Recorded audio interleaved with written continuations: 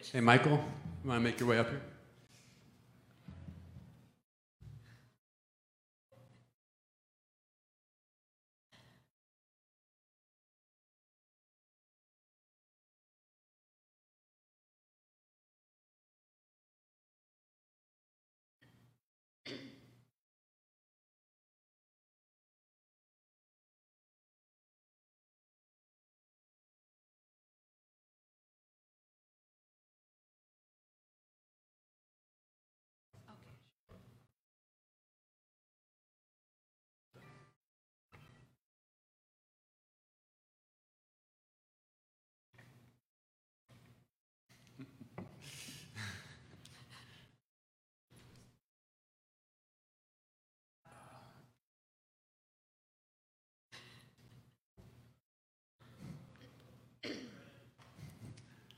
Good morning, everyone. Morning.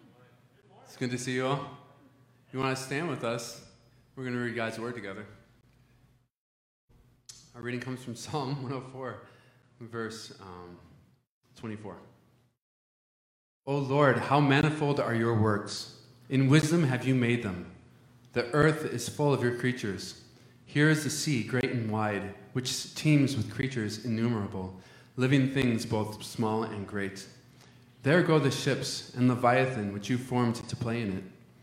These all look to you, to give them their food in due season. When you give it to them, they gather it up. When you open your hand, they are filled with good things. When you hide your face, they are dismayed. When you take away their breath, they die and return to their dust. When you send forth your spirit, they are created, and you renew the face of the ground. May the glory of the Lord endure forever. May the Lord rejoice in his works. Who looks on the earth and it trembles, who touches the mountains and they smoke. I will sing to the Lord as long as I live. I will sing praise to my God while I have been. May my meditation be pleasing to him, for I rejoice in the Lord. Let sinners be consumed from the earth, and let the wicked be no more. Bless the Lord, O my soul. Praise the Lord. Let's all sing together.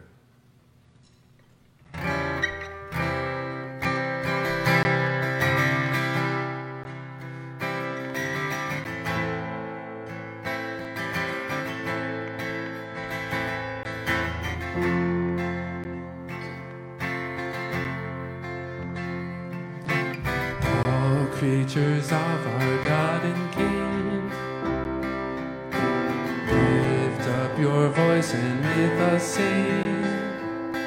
Oh, praise him, hallelujah. Oh, burning sun with golden beam, oh, silver robe with softer gleam. Oh, praise him. Praise him. Hallelujah. Hallelujah. Hallelujah.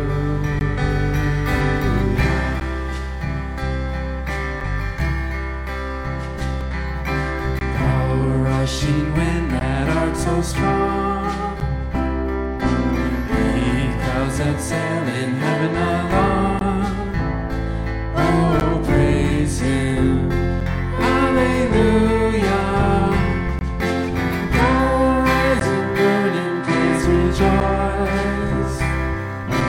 May lights of evening find a voice. Oh, praise him. Oh, praise him. Hallelujah. Hallelujah.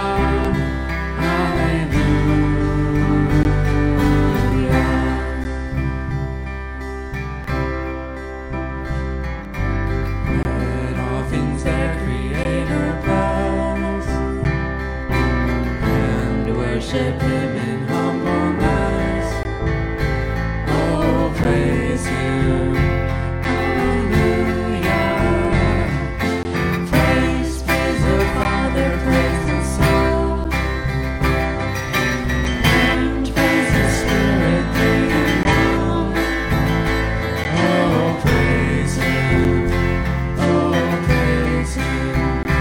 Hallelujah. Hallelujah.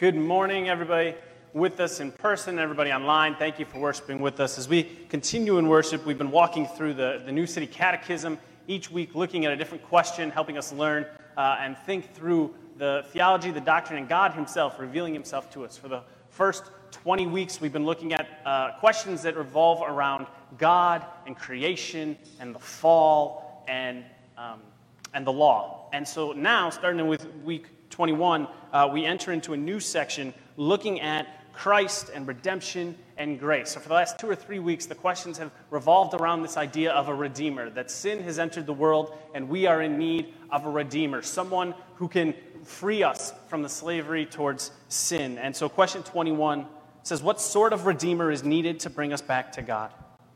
The answer, one who is truly human and also truly God.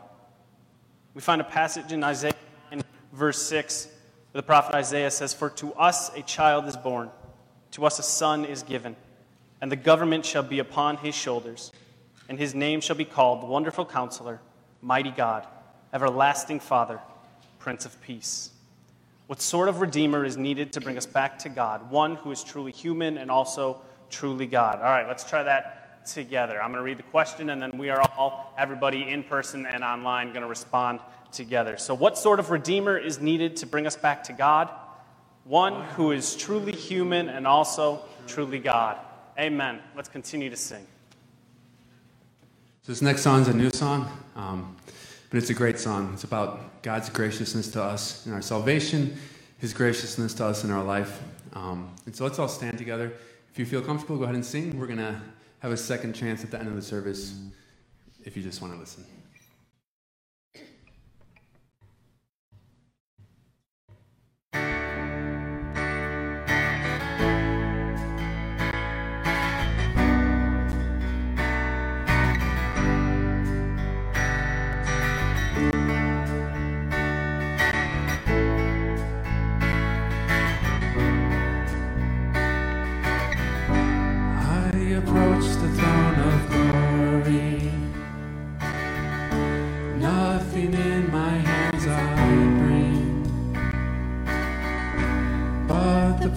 Of acceptance from a good and gracious King.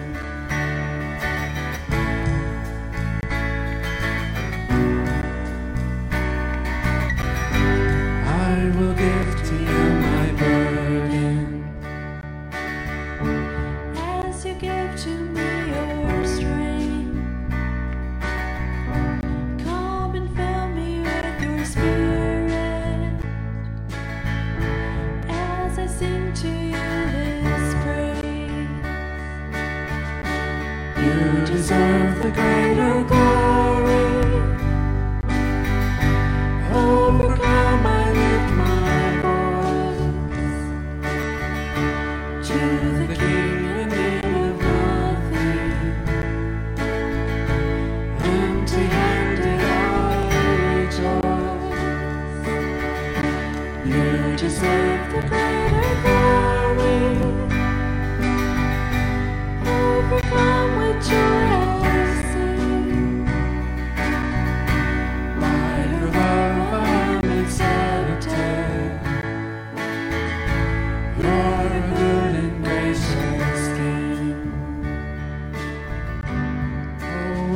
that you would see me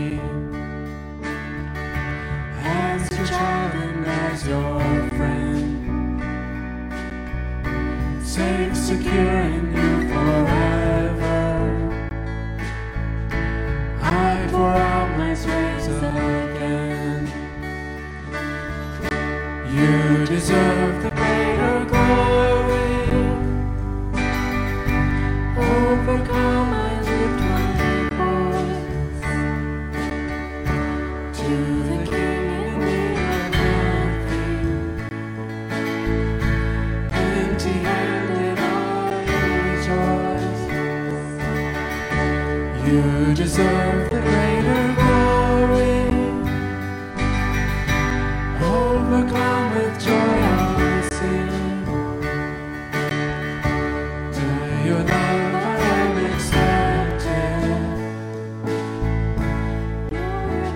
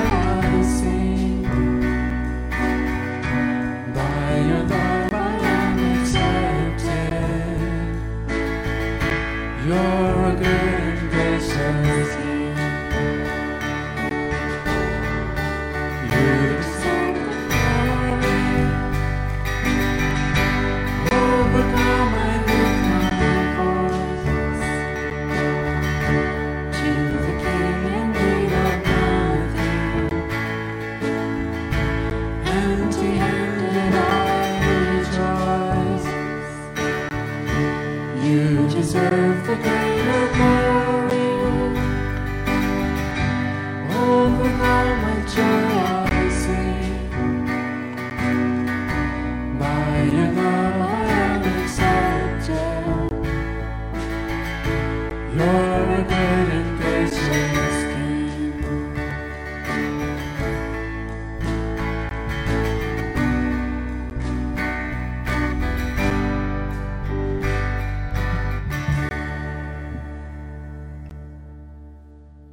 You can have a seat.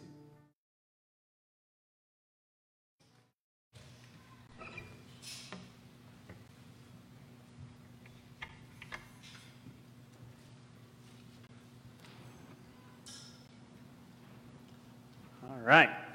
Good morning once again. Thank you all for joining us in person. Thank you all for tuning in online and joining us there as well. If you're a guest with us in either form, my name is Tim. I'm the pastor here at CF, and it is a great joy, honor, and blessing to worship along with you today. If you have your Bibles, you can open up to Luke chapter 11 is where we're going to be this morning, Luke 11.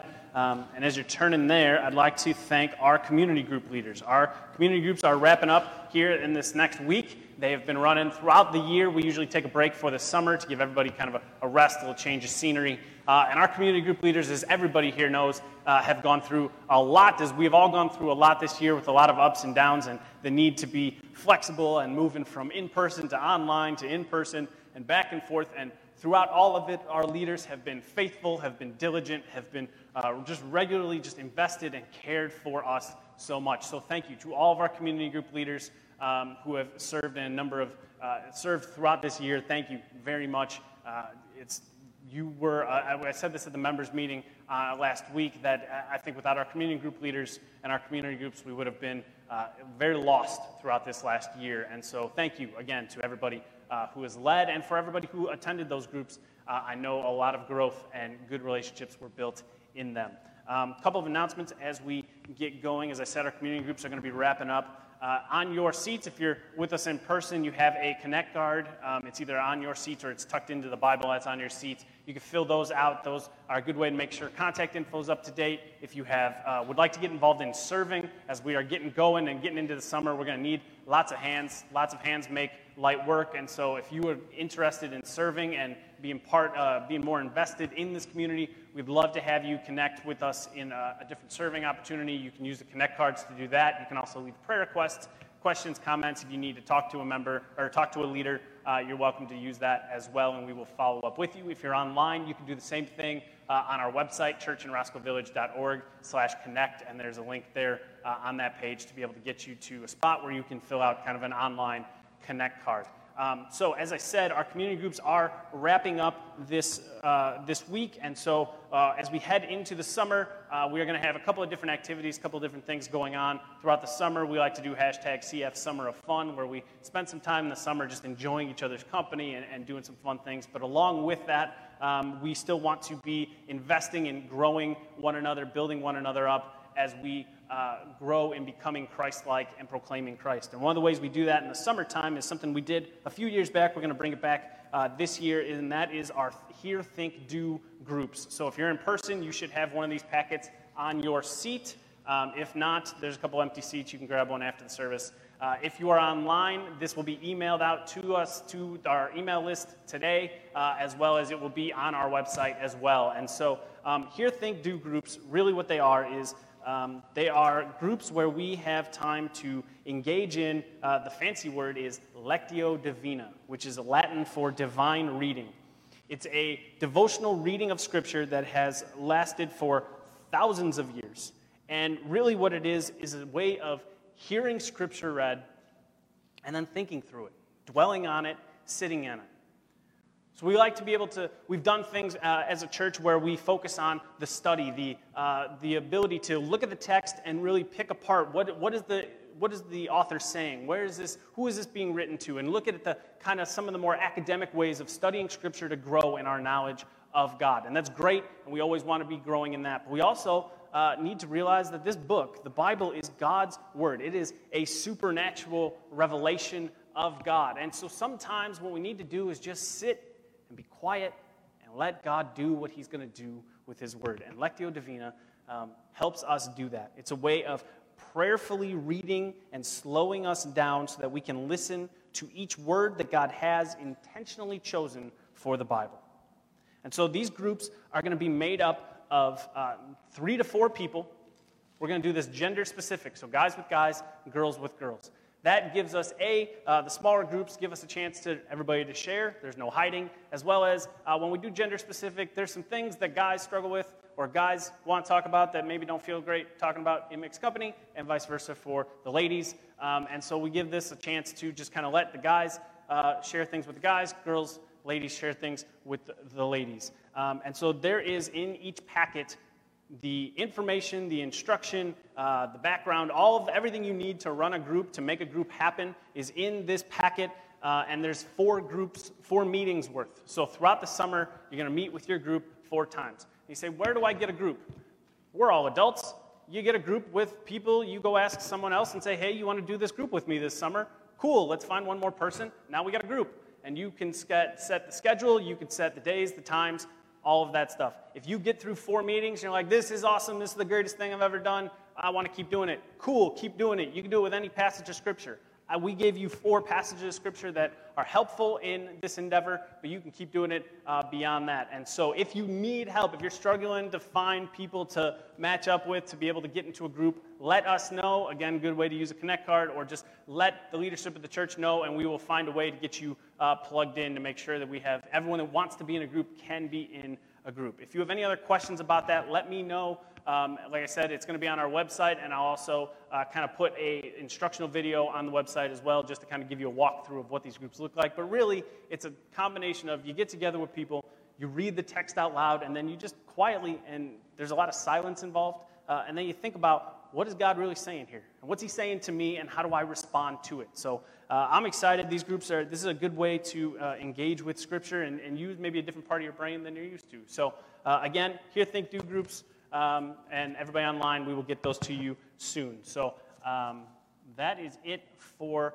the only other announcement is that we did have our members meeting last week, and at that time we did unanimously vote in Daniel Rico, David Rico, and Wayne Jackalone to serve as elders for CF for the upcoming year. And so those men are awesome and wonderful, and I love them deeply, and I'm so appreciative of them, and they will faithfully serve our church and lead our church for the upcoming year. So I'm very thankful and excited that we have that.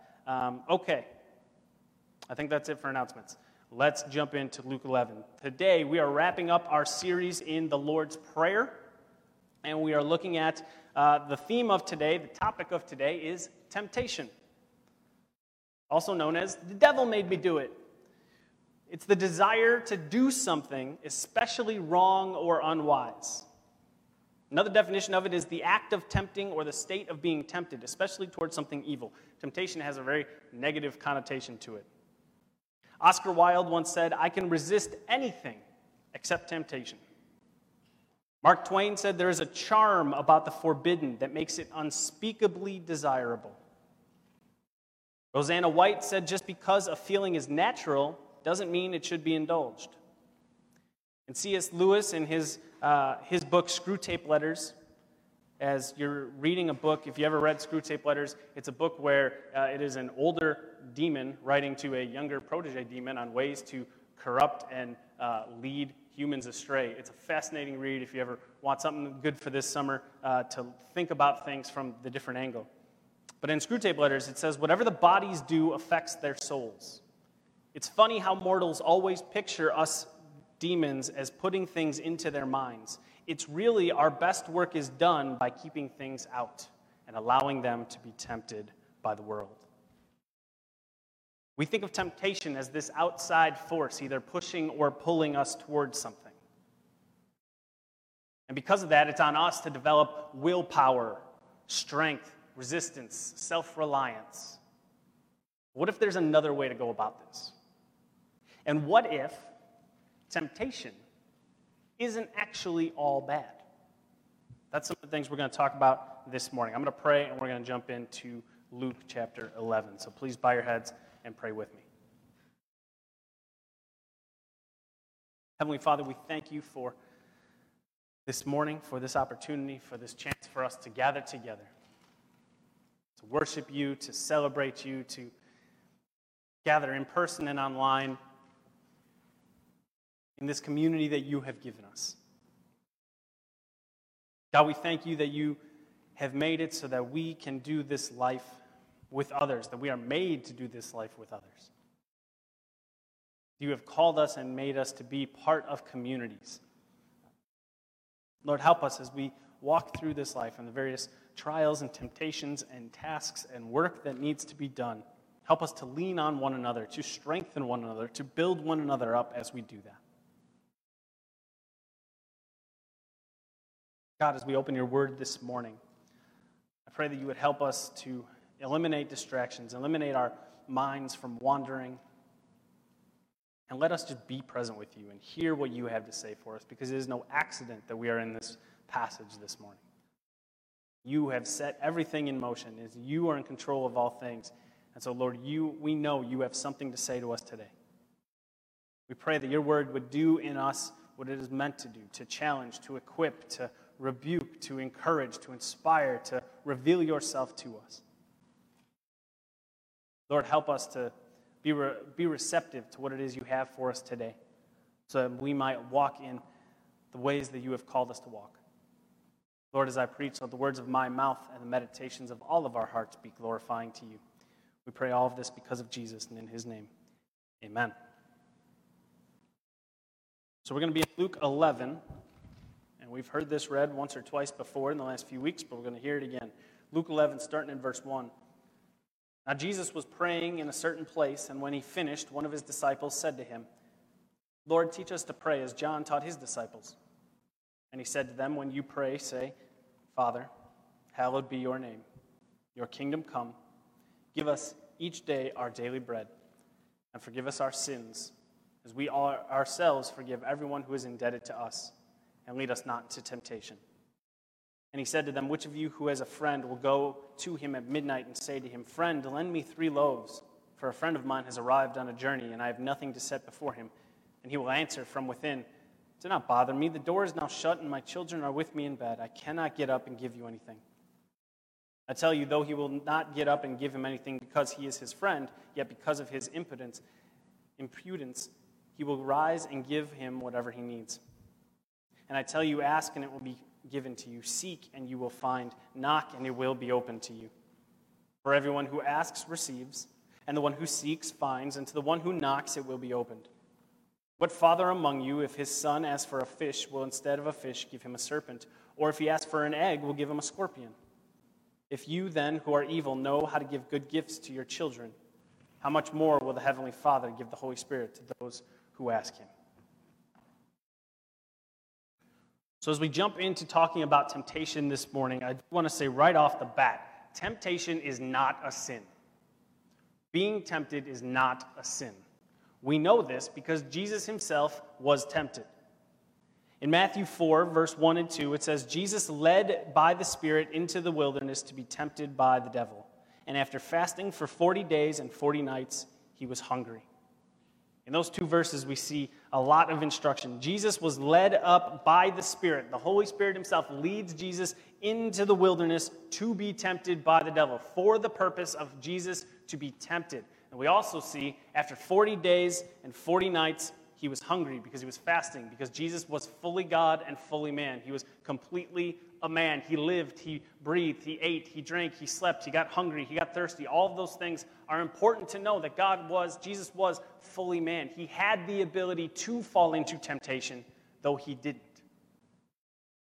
And so we see that God himself, the Holy Spirit, leads Jesus for the sole purpose of letting him be tempted by the devil. But if Jesus never sinned, if he lived a perfect, holy, sinless life, and Jesus was tempted, that means temptation is not a sin. We are all tempted every day, multiple times a day. We are tempted to lie, to cheat, to steal, to indulge whatever desire we have within us that rebels against God. Temptation is everywhere, but temptation is not the sin. It is when we act on the temptation, then we cross that line into sin. Another quote I found, I didn't have an author for it. It says, it's easier to avoid temptation than to resist it. Meaning, don't put yourself into a situation that will be difficult for you if you can help it. If you struggle with alcohol and an addiction to alcohol, don't go hang out at a bar. If you struggle with gossip and you know being around certain people, you're going to say things and you're going to gossip and you're going to badmouth someone, don't be around those people. If you have struggles with lust and pornography, don't watch that R-rated movie that you know you're going to see nudity in. Don't put yourself into places where you know you are going to willingly be tempted. See, who you spend time with, where you go, what you watch, what you listen to, all of these things matter, and all of these things will affect and influence and direct you. So choose the people and places and the way you spend your time wisely. Are these things building you up? Are these things pointing you towards Jesus, helping you grow and become more and more like him? Or are they just a distraction to numb you? Are these things putting you in a place where it is easy for you to avoid temptation, or are they giving you the temptation and opportunity to sin?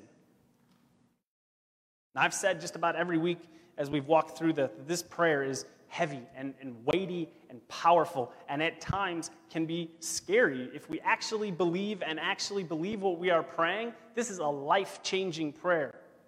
And it's also a prayer that has great depth to it. I've said this prayer thousands of times in my life. At one point in high school, I had to know it in Spanish. I kind of did. And yet, it wasn't until this week, in studying and getting ready for this morning, that I was struck by something in preparing for today. If God is holy, if God is good, why then do we have to pray, lead us not into temptation, but deliver us from evil?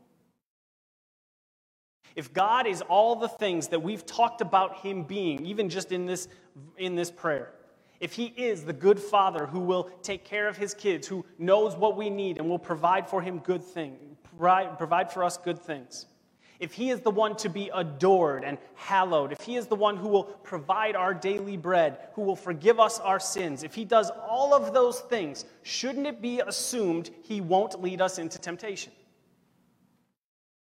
So then why are we taught by Jesus to pray this prayer? Why do we have to ask God not to lead us into temptation? That's the question I want us to hold on to as we walk through this sermon this morning. The word temptation in the Bible can be also translated trial or testing. It's the exact same word, it's just a matter of context. And we know from Scripture that trials and testing are ways that God grows us in our faith. James 1, count it all joy, my brothers and sisters, when you meet trials of various kinds, for you know that the testing of your faith produces steadfastness. 1 Peter 1, in this you rejoice, though now for a little while, if necessary, you have been grieved by various trials, so that the tested genuineness of your faith, more precious than gold that perishes though it is tested by fire, may be found to result in praise and glory and honor at the revelation of Jesus Christ. And you could flip through the Old Testament and pretty much stop almost anywhere and find a place where God is allowing people to walk through difficulties, trials, tests, in order to grow their faith. You look at the life of Abraham. God makes a promise to Abraham. Abraham, I will bless you with descendants as many as there are stars in the sky. I will give you land. You and your descendants will be a blessing to others. Just trust me and wait. I got you. And that time period of waiting as Abraham becomes an old man, that time period was his testing. And he fails because eventually he takes matters into his own hands and he has a child with one of his wife's servants. And then finally, when Abraham finally does get the promised son, Isaac, the promise that God made that he fulfilled, God then tells Abraham, I want you to take Isaac, go for a walk up a mountain, and I want you to sacrifice him to me. I want you to give him back to me. And again, Abraham's faith is tested. Over and over, we see God allow testing, allow trials. The entire book of Job is that whole premise, right? Satan goes to God, and basically they make a deal where Satan is allowed to test, to push, to inflict all kinds of trials on Job to see if he will walk away from God. So if God uses tests and trials and temptation for our good, why does Jesus tell us to pray against these things? And on the flip side, if God is good and holy, as I said before, shouldn't it be assumed he's not going to lead us into temptation that will lead us to evil? That's why the delivering needs to happen, because we've fallen into temptation that leads us to evil we need to be delivered from. Because we also know from 1 Peter 5, your adversary, the devil, prowls around like a roaring lion seeking someone to devour. We know Satan is patient. We know he wants to do nothing but steal, kill, and destroy. We know that Satan is real, and his desire to tempt us and destroy us is real. We know that temptation and trials have the ability to lead us into suffering, that can lead us into evil, that can destroy us and everyone around us. When sin happens, sin is like a grenade that goes off. It doesn't only hurt the thing that it's blowing up, but the shrapnel that gets sent out in multiple directions. With all of the evil in the world, with all of the things we have to consider, with just being a human being, living and having relationships and living in this life, with all of the things that it takes to just exist, shouldn't we be able to say, at least I don't have to worry that God is going to lead me into temptation? I don't have to worry about God leading me into a situation that might allow me to end up in the midst of evil, right? Jesus tells us to pray, God, don't lead me into temptation. Why? This whole prayer, the Lord's Prayer, it's about acknowledging God's power. It's about acknowledging God's authority and God's goodness. And our need in response to that to be humble and trust Him. Our Father in heaven, you have authority and power and safety and protection in you being our Father. Hallowed be your name. Your name is above every name. Your name is to be praised and worshiped and adored. It is the very bedrock of which the Christian life is to be built on, is the adoration of God. Your kingdom come, your will be done on earth as it is in heaven. God, your way is better than my way. Your kingdom is better than my kingdom. Your will is better than my will. And we want it here. We want to submit to your kingship, to your leadership, to your holiness, to your reign and rule in all aspects of our lives. Give us this day our daily bread. God, all things come from you. All things belong to you. We need you.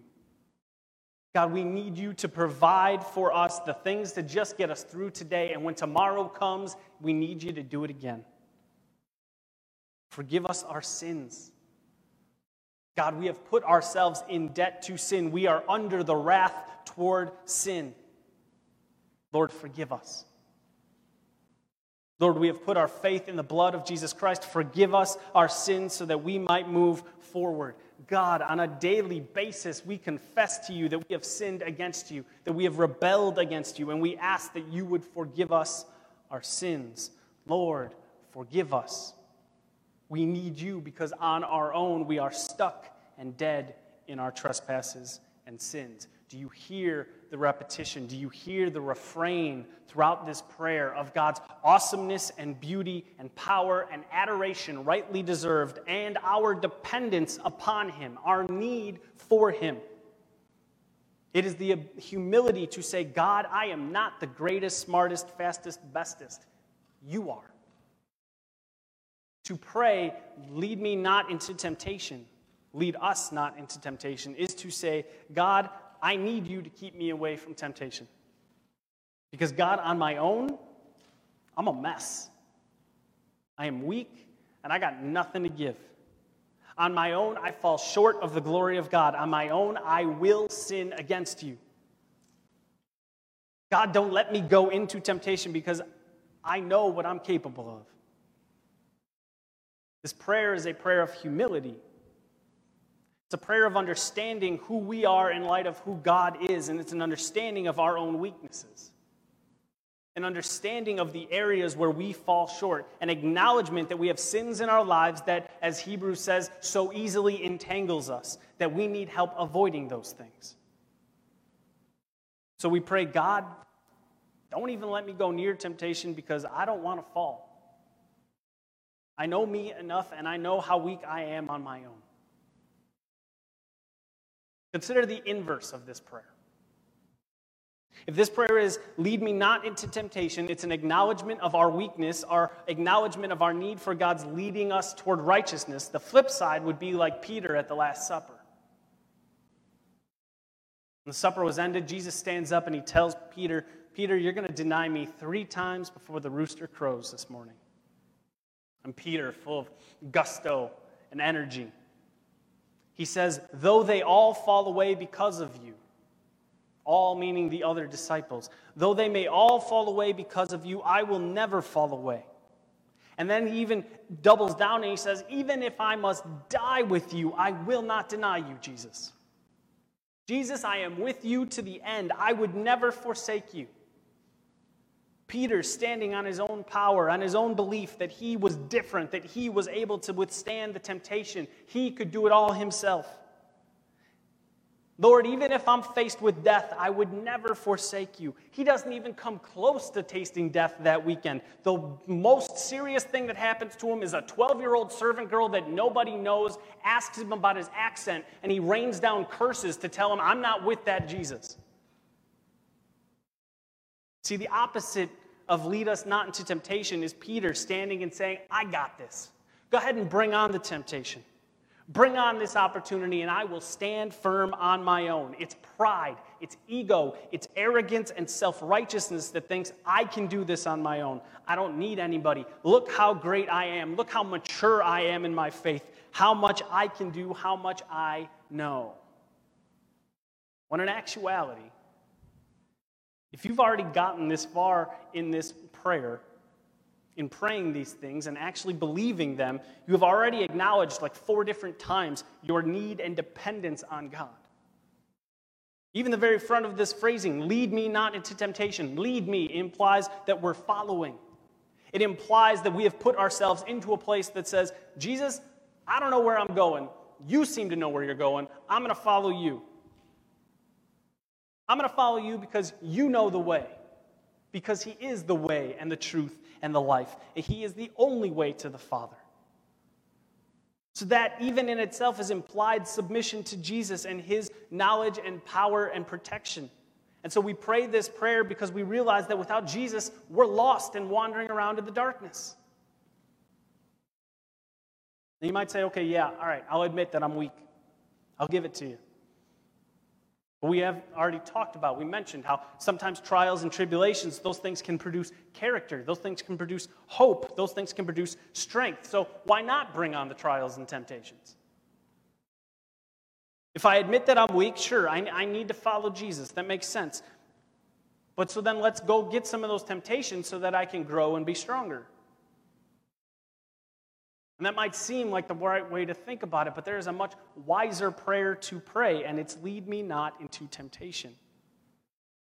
Instead of us needing to be the person who's told, hey, the stove is hot, don't touch the stove, but then you still walk up and touch the stove, just trust the words that are given to you. Just trust the instruction. Just trust that God knows best.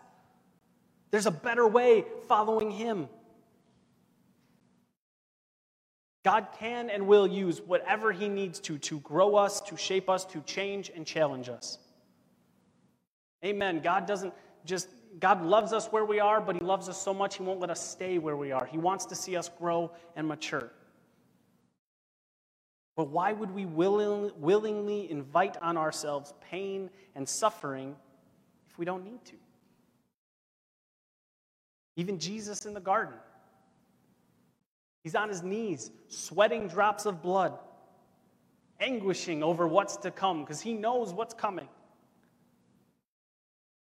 God, if there is any other way, take this cup from me. If there's any other way we can do this, let's do it that way. Take this from me. He didn't want to go into it, but he willingly submitted to the Father. But he asked, can I avoid this? When it was clear he couldn't, he said, all right, I will willingly go and die on the cross for their sins in their place. Praying, lead us not into temptation, is heading off at the pass. It's cutting off even the potential for us to fall into temptation that leads to sin and evil.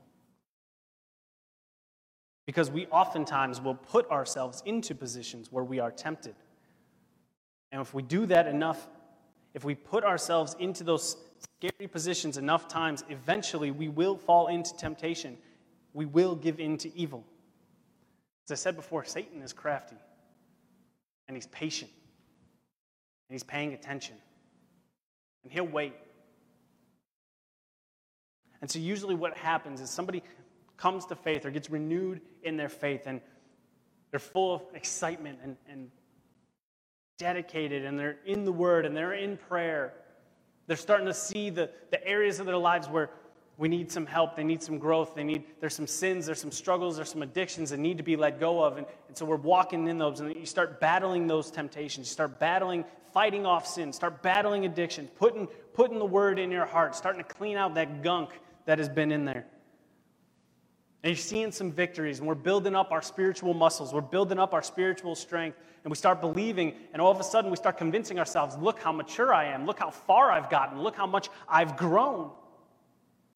Amen, you've come far, but amen, you've come far not on your own. God brought you far.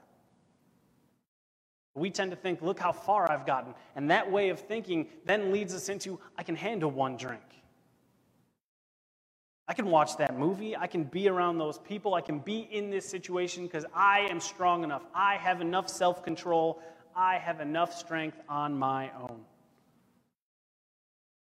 There's an old saying, and it's an old saying for a reason. If you play with fire long enough, you're going to get burned. Satan will pounce. Usually when you let your guard down, when you're convinced that you're strong enough, that you're smart enough, that you have this down, you think you're okay, you think you are safe, that's when Satan's going to pounce. Christians, we don't get to take days off. That's not how this works. There's no taking days off against the temptation, against Satan, because he's not taking any off. So rather than playing with fire at all, we pray and say, Lord, don't let me go anywhere near it so that I might not fall into temptation and evil.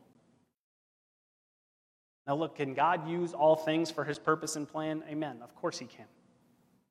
Does he use trials and tribulations? Yes, we've already seen it. But what if? What if we were humble enough? What if we were hungry and thirsty for God enough to say, God, how about you just show me? How about you just show me and reveal to me those areas where I am weak?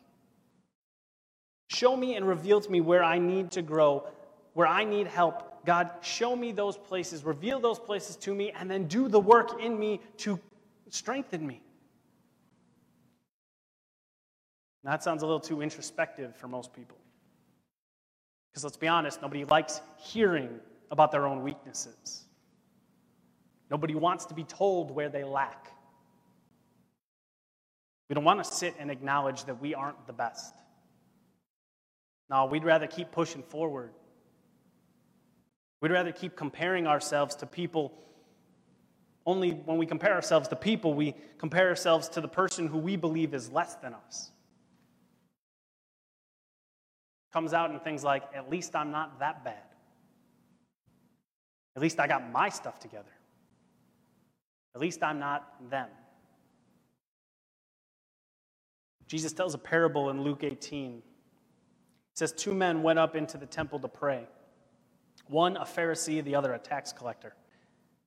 The Pharisee, standing by himself, prayed thus, God, I thank you that I am not like other men, extortioners, unjust, adulterers, or even like this tax collector. I fast twice a week. I give tithes of all that I get. But the tax collector, standing far off, would not even lift up his eyes to heaven, but beat his breast, saying, God, be merciful to me, a sinner. I tell you, this man went down to his house justified rather than the other. For everyone who exalts himself will be humbled, but the one who humbles himself will be exalted.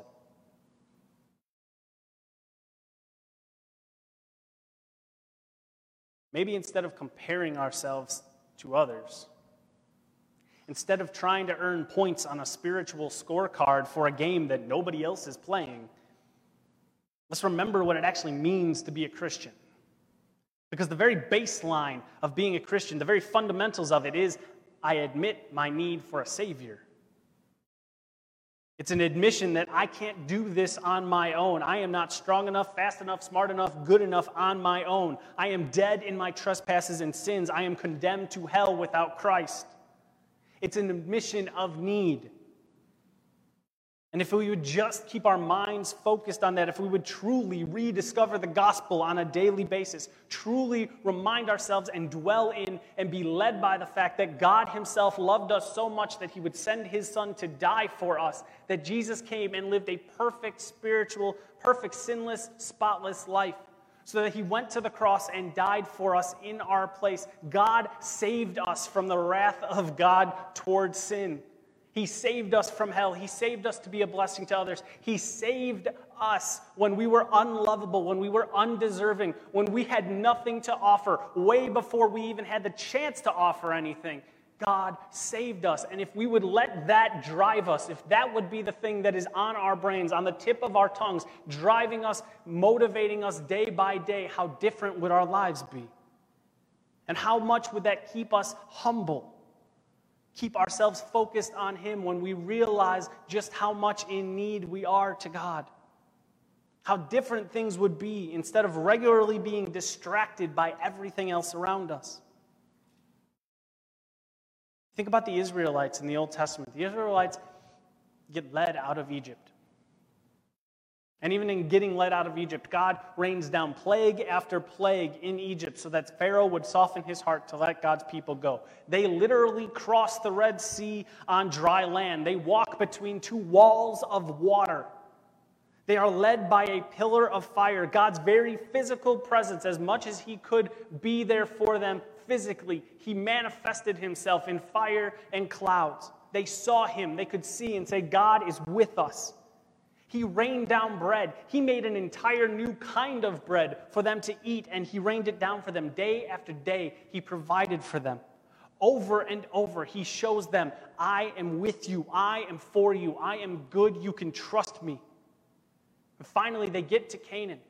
They get to the edge of the promised land, and God tells them, look, this is yours. I have set this aside for you. This is your land. Trust me. If you go in, they who are in the land right now will fall to you because I am with you. And the Israelites send spies into the land, and what happens? They come back, and we read in Numbers chapter 13, one of the spies says, the people who dwell in the land are strong. Their cities are fortified and very large. They get scared and they decide not to go. And so they're stuck in the wilderness. As a consequence to their disobedience to God, they are stuck in the wilderness day after day, year after year, decade after decade, until that unfaithful generation dies off because they wouldn't trust God. Because they wouldn't trust that he knew what was best for them. Because they wouldn't trust what they had already experienced about who he was. They wouldn't trust that he was going to do it one more time. If they would have just obeyed, if they would have just trusted and gone in when he told them to, they wouldn't have lost a generation of their ancestors to the desert wilderness. And when they finally do get to the promised land, when they make their big circle and they get back to this moment, and they go into Canaan and it goes exactly how God told them it was going to go, if they would have just then stayed content in that moment, if they would have stayed content to be in the land God promised for them with God as their king, the creator of all existence be their king, the one who led them and provided for them and protected them. What better king could you have than the creator and sustainer of all creation? But no, they wanted a king. They wanted a tangible king. They wanted somebody. And so they get a tall, good-looking, rich guy to run their lives for them, knowing full well God says, look, if you get a king, it's going to end poorly for you. They get a king, and Saul runs them into the ground. What if they would have just looked at what God had done over and over again? How different things would have gone for them. And it's easy for us today to sit here and say that, right? To read Scripture and say, Israelites, what were you doing? Get it together, guys. But then we stop and think about our own lives. We think about the times in our life, in the areas of our life where, as Robert Frost would say, two roads diverged in a wood. You had a choice between one or the other. You knew what God was leading you into. You knew what was right. You knew what was wrong. You knew what was best versus good enough. You knew the way you should go, but instead, you wanted to go the way you wanted to go. And I'm sure each of us have those areas, have those places, those moments where we had a choice to make. And we can go back there in our mind and think, man, if I had that to do over again, what could have been? Here's a beautiful thing about what could have been moments. God uses those. He uses those moments to still teach us, to still train us, to still cultivate us and make us into something new. God doesn't waste time, his or ours. Even when we choose rebellion, even when we are tempted and we give in and we pursue evil and we choose temptation and evil, God can use that to shape and form and call us back to himself. We don't need to live with regret. We don't need to live in the past looking back and saying, oh, I wish I could have gone back and changed this. God used it. God brought you to where you are. You are where you are, who you are, in the world that you live, in the circle of people that you have, living in the place that you are, working at the place that you are, going to school in the place that you are, because God is in control and he put you there for a purpose. You're right here, right now, because God has you right here, right now. What about the next one? What about that next opportunity? What about what's coming? See, that's why we need this prayer. That's why we need to regularly be in a season and rhythm of prayer to keep us humble, to keep us grounded and focused and fixated on the God who is good and trustworthy and awesome and holy and pure and loves us so much that he sent his son to die for us. The God who wants what is best for us. He reveals himself in his word. He has given us his word so that we can engage with him and know him deeper, and then engage with him through prayer so that he can speak to us and we can speak to him. We pray this prayer, lead me not into temptation, to remind us of our need for God, our need for him so that we are not on our own. To remind us that on our own we are going to wander into the darkness. To remind us that on our own we are the sheep. We're going to wander off, and if we're not careful, we're going to fall off a cliff. But we have a good shepherd who will lead us beside still waters, who will lead us, and even when we don't want to lie down, he will make us lie down in green pastures and give us rest. As most of you guys know, I'm getting ready to go on sabbatical soon. And I was talking to one of my mentors this week for some advice on how to make the most of this time, how to be really intentional to grow and learn and just be refreshed in this season. We talked about a bunch of things, and he had some ideas about some of the plans I have and some books to read, and we just kind of talked for a while. But then ultimately, he said, you know what, more than anything else, he said, just read your Bible.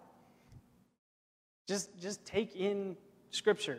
Whatever that looks like, however that happens, take in Scripture, because what better nourishment is there? What better teaching, what better instruction, what better guidance, what better refreshing is there than to hear from the voice of God? That's what David says in Psalm 19. The law of the Lord is perfect, reviving the soul. The testimony of the Lord is sure, making wise the simple. The precepts of the Lord are right, rejoicing the heart. The commandment of the Lord is pure, enlightening the eyes. Brothers and sisters, when we keep our eyes, when we keep our hearts and minds, when we keep ourselves focused on God, when we are engaging with him in his word, and engaging with him regularly in prayer, as the controversial Dr. Seuss would say, oh, the places we will go. John says in his letter, I am writing these things to you so that you may not sin. That is a bold reason to write a letter. But if anyone does sin, we have an advocate with the Father, Jesus Christ the righteous. If you have sinned, you have an advocate with the Father. We pray and we ask, Lord, let us avoid temptation altogether. Staying in line with the will and leading of God is a good way for that to happen. But in reality, the reality is we are going to find ourselves in the midst of temptation. It's going to happen because every day, every moment by moment, we are being tempted in some form or fashion, combined with our own sinful desires to pursue the gratification of our flesh rather than God. So if you do find yourself in temptation, if you do find yourself pursuing wickedness, you have not only an advocate, but the deliverer from evil. Jesus Christ, who delivered us from evil by going to the cross on our behalf. Paul says in Romans 6, if we have put our faith in Jesus and his life, death, burial, and resurrection for the forgiveness of our sins, then we are no longer slaves to sin. We are no longer controlled by it. We have been set free. We have the ability and opportunity to live into the new life that Jesus purchased for us at the cross. When Jesus speaks with the woman who is caught in adultery and everybody else leaves, the last thing he says to her is, go and sin no more. That's a bold thing for him to say, but he can say that because he has forgiven sins and he has freed that woman. He has freed you and I from the ability for sin to control us, to trap us. No, we have new life. And not only do we have new life, but it's a life where we are no longer alone, but we are in relationship, right relationship with God. We have with us and for us the good Father who has a name above every name and whose kingdom and will is higher and better and who has such a great love for us that he would send his Son to die for us. He is the provider who knows what we need and will give us and provide what we need if we go looking for him. He is the one and only one who can forgive sins and give us a new right relationship with him so that we might not spend eternity in hell separated from our God, but with him forever and ever. He's trustworthy, he's good, and we can follow him knowing full well he's not going to put us in harm's way. But when we put ourselves in harm's way, he will deliver us, he will rescue us, he will save us. This prayer, the Lord's Prayer, this thing that for so many of us, we can just regurgitate without thinking about it. This is a prayer of massive importance and massive value. And I pray that we might be humble enough and bold enough to pray it and to mean it and then to actually go and live like it. Let's pray.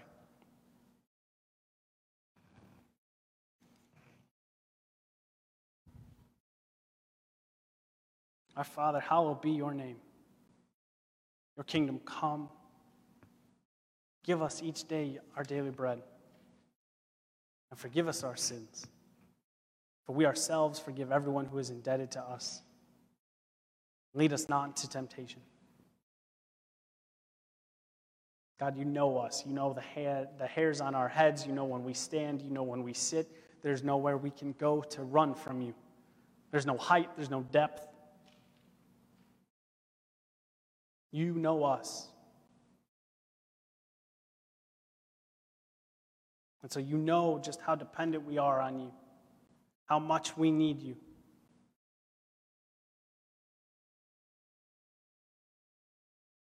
How for those of us who are Christians, how lost we would be without you. How stuck we would be without you. You've set us free. You've given us new life. You've unstuck us.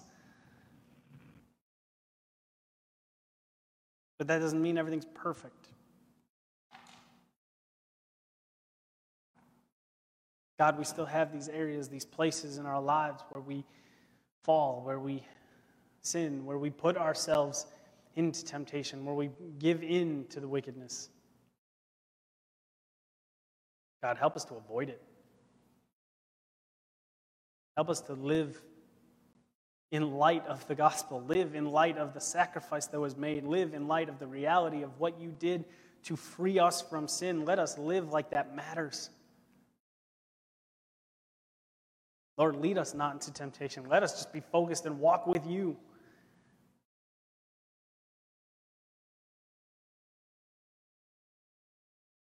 As David would say, as he would talk about the word, as he would talk about how your word is sweeter than honey. How first thing in the morning and last thing at the evening, it was your word, it was you who was on his mind, who was on his tongue. God, give us that hunger and thirst for you. Let us be so caught up in, so captivated by you, that we might walk in your will, so we might come to know you deeper and deeper, and then live like we know you deeper and deeper. Lord, keep us from temptation. Keep us from those areas. God, keep us humble enough to say, God, show me where I am weak. Show me where I need your leading, and then lead us and give us the humility and the boldness and the courage to take those steps. God, without you, we are lost. We are in desperate need. Remind us, you're good, and you're awesome, and you're holy, and you're beautiful and wonderful. Where else are we going to find the words of life? Where else are we going to find hope? Where else are we going to find joy? Where else are we going to find anything good, anything pure? It comes from you, God. Let us not lead astray. Let us not walk astray. God, let us not wander into the darkness, because there's nothing there for us.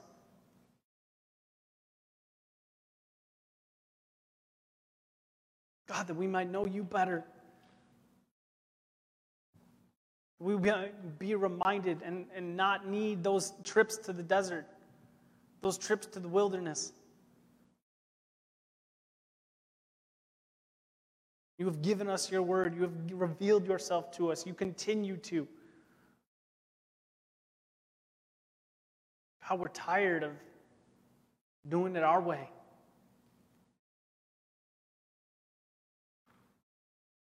Lord, let us do it your way. Lead us not to temptation. And God, in those days, in those moments, those times where we find ourselves in the darkness, wandering, deliver us. Save us.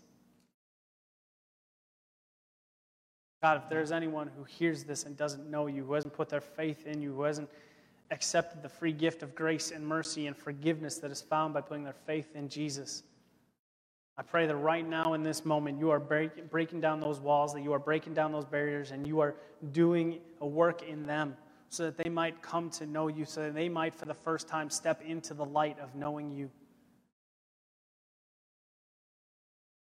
God, as we go into the world, you have made us to be the lights of the world. We can't be wandering in darkness and be a light of the world. So God, help us to fix our eyes on you and be that light so that others might come to know the saving grace that you have provided. Lord, we thank you and we praise you. And we pray all of this because of Jesus and in his name. Amen. We're going to take communion now. One moment online. It's not prepared. We're going to take communion now. There should be a communion cup on your seat if you're with us. If you're at home, you can grab whatever you need to grab. If you want some communion resources, we have them. Get a hold of us. Let us know. We can make them available to you. Or you can just come and get them yourself. We'd love to see you. We take communion every week because it is this tangible gift, this tangible reminder. This reminder that God is good and for us.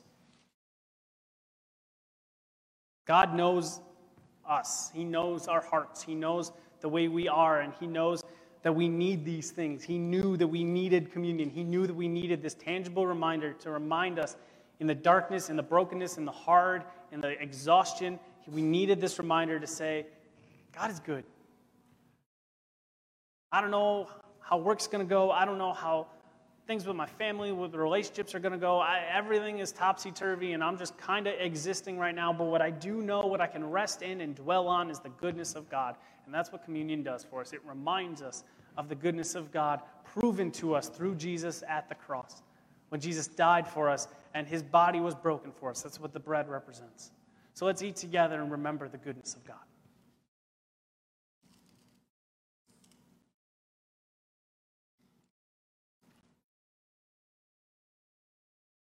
It wasn't just his body that was broken, it was his blood that was shed. Because we are perpetually surrounded by temptation. Because Satan is constantly trying to destroy, to steal, and to kill. And he will manipulate and he will do whatever he has to do to try and lead us astray. And sin breaks our relationship with God. It has broken our relationship with God. And God knew that. And so he sent his son to die for us, to restore that relationship that had been broken. To restore that relationship so that we can have right standing with God. So that it's not about us. It's not about how impressive we are. It's not about who we know or what we've done. It's about only the pure, holy righteousness of Jesus. That we can stand before God forgiven, invited into the family of God as his sons and daughters. So we drink together and we remember that God made a way for us to know him and be accepted into his family. Heavenly Father, we thank you for today and this chance to worship and celebrate and adore you. We thank you for sending your son to die for us. Jesus, we thank you for going to the cross, knowing full well what was coming and all of everything that was going to be involved in that, and still willingly going to die for us. We thank you that we were the joy set before you as the reason you endured the cross. And Holy Spirit, we thank you for raising Jesus from the dead, for being that final stamp of acceptance on the sacrifice of Jesus. God, as we go into the world, as we engage with our families and friends and work and school and all these different things, let this little bit of bread, this little bit of juice, nourish and fill us up so that we might be the lights of the world we have been made to be. We pray these things because of Jesus and in his name. Amen. We're all going to sing some more, and we also have an offering plate in the back for those of you who are here and you'd like to give. CF is supported by the giving of its members and attenders, so there's an offering plate in the back. If you want to do it online, churchinroscoevillage.org/give. You can also do that as well. Please stand as we continue to sing.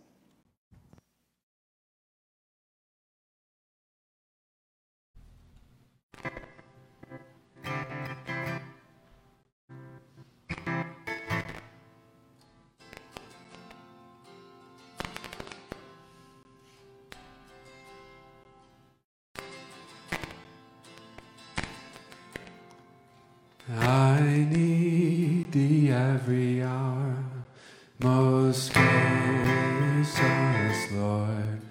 No tender voice like thine can peace afford. I need thee, oh, I need thee. Every hour I need thee. Oh, bless me now, my Savior. I come to thee.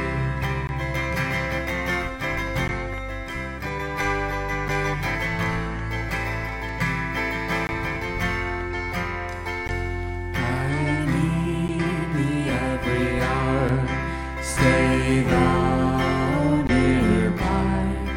Temptations lose their power when thou art nigh. I need thee, oh, I need thee. Every hour I need thee.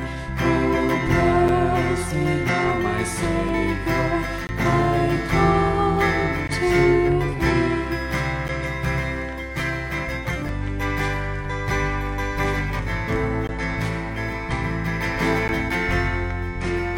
I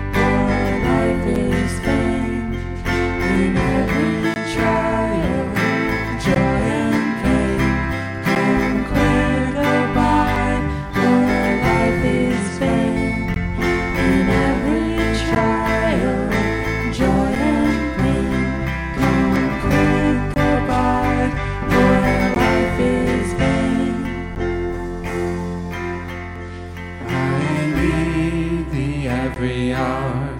Teach me thy will, and thy rich promises in me fulfill. I need thee, oh, I need thee. Every hour I need thee. Oh, bless me now, my Savior. I come to thee. I need thee, oh, I need thee. Every hour I need thee. Oh, bless me now, my Savior. I come to thee.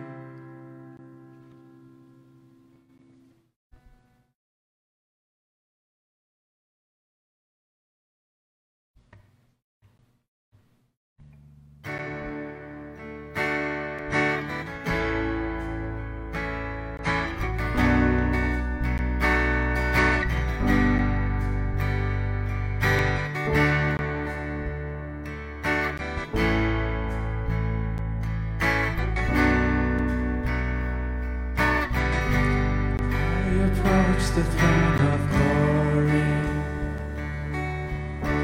Nothing in my hands I bring, but the promise of acceptance from a good and gracious King.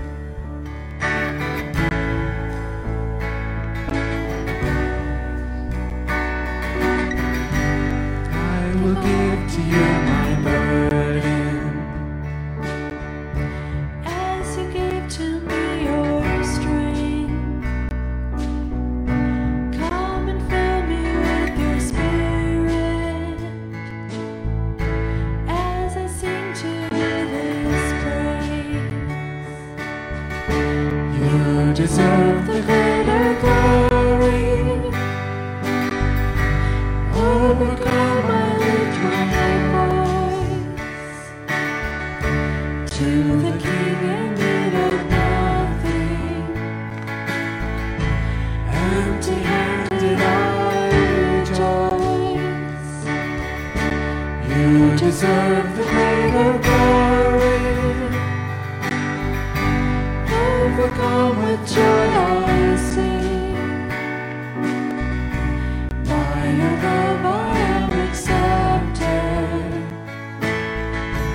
You're a good and gracious King. Oh, what grace that you would see me as your child and as your friend, safe, secure, and live forever. I pour out my praise again. You deserve the greater glory. Overcome, I lift my voice to the King in need of nothing. Empty-handed I rejoice. You deserve the greater glory. Overcome with joy I sing. By your love I am accepted. You're a good and gracious King.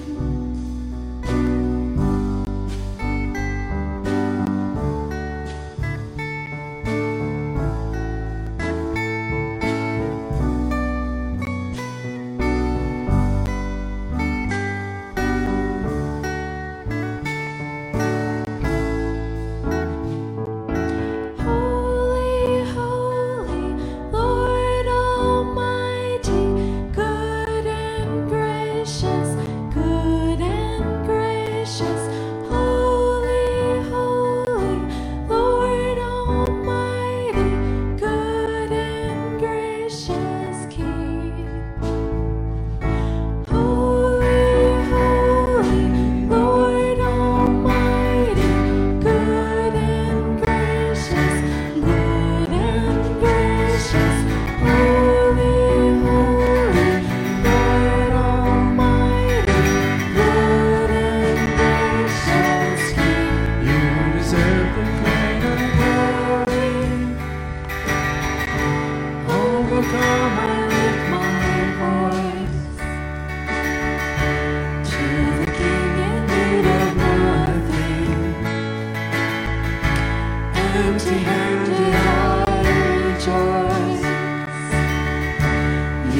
deserve the greater glory.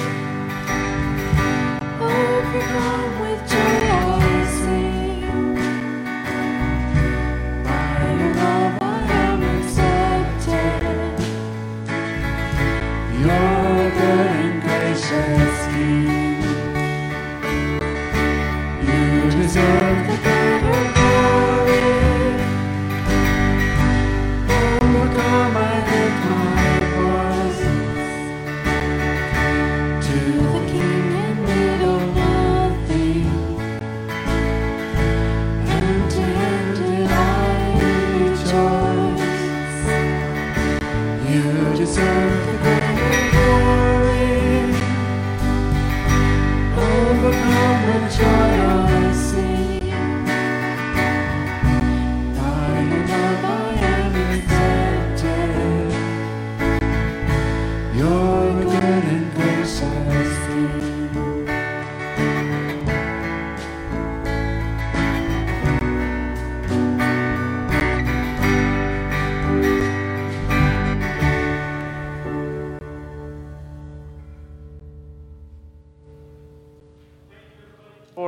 Thank you everybody for worshiping with us. You can have a seat for a second.